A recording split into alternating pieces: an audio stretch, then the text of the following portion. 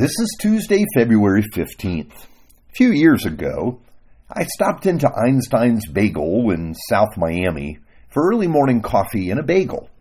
While standing at the counter, a man approached me and offered to pay me back the $20 he owed me. I had no idea who he was, and he called me by the name Larry. I'm not making this up. Yes, I actually have a doppelganger. I know what you're thinking. Poor guy if he looks that much like me. We look so much alike that I can collect debts owed to him, and his own father mistakenly thought I was his son Larry one day. Again, I'm not making this up. But I couldn't bring myself to take the $20 from the guy at Einstein's, though it was a little tempting. Now, I mentioned lookalikes because of what happens to us when we come to faith in Christ. Here's our text for today, Ephesians 4, verse 20 to 24.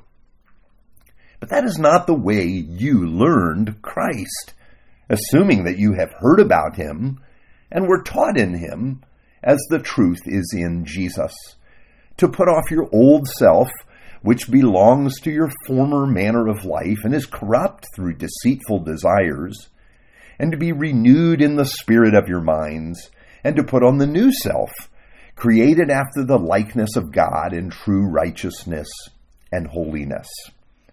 Now, Paul the Apostle of Jesus is teaching about the transformation that comes as we come to faith in Christ. Now, notice he uses the wording, we learned Christ. This means that our goal is not assimilating information, but taking on the life of Jesus, coming to live as Jesus did, to embody Christ.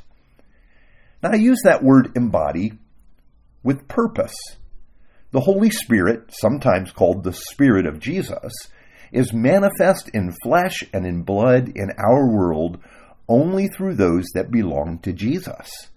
And yes, we were meant to enflesh Jesus, to reveal him in the flesh through the power of the Holy Spirit. Now, this is more than that WWJD statement, what would Jesus do? It is Christ alive in you. Now, Paul says that we were taught in him. He's talking about how the believers in Ephesus were given the apostolic faith.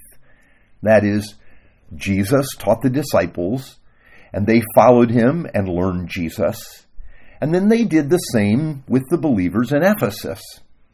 This returns us to the earlier conversation about spiritual formation.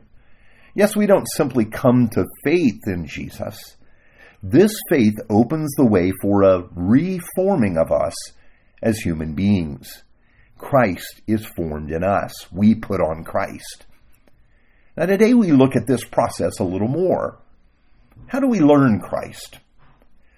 Guided by the Holy Spirit, we put off the old self, and we live from the new self.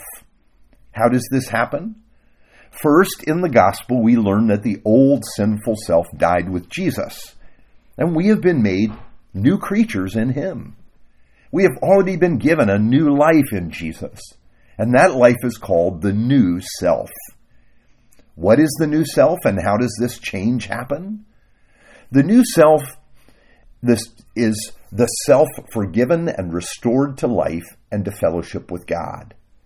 Because your sins are forgiven, because you are united to Christ, your old self, the life that you used to live, does not rule in your life any longer. Indeed, that is no longer who you are. Instead, you've been made a new creature in Christ. You are united to him. Now you have the opportunity to live out of your new self. As Paul describes here, your old self was your old manner of life, the way you saw yourself, your persona, you could say. But now you are in Christ Jesus, and we're going to say it again. You have new life in him. You do not have to live as you once lived, but you can live by faith in Jesus. So how do you live this life?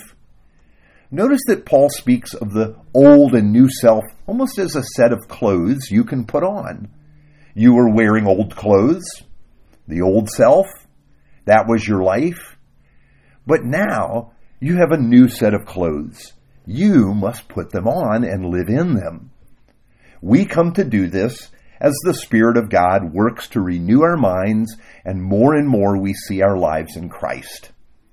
I think of the way Jesus gathered his disciples, how they learned Jesus by following him, watching and listening as he taught.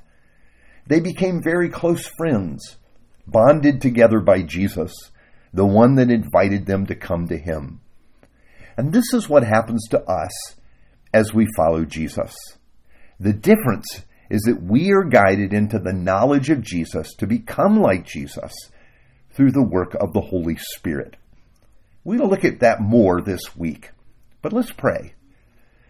We find it difficult to believe, Lord God, that our lives can change, that we can change. But we see all that Jesus has done for us, how he's made us new creatures, and we begin to see your plan. It comes into focus. You want to make us like Jesus, so that in all things Jesus might be preeminent.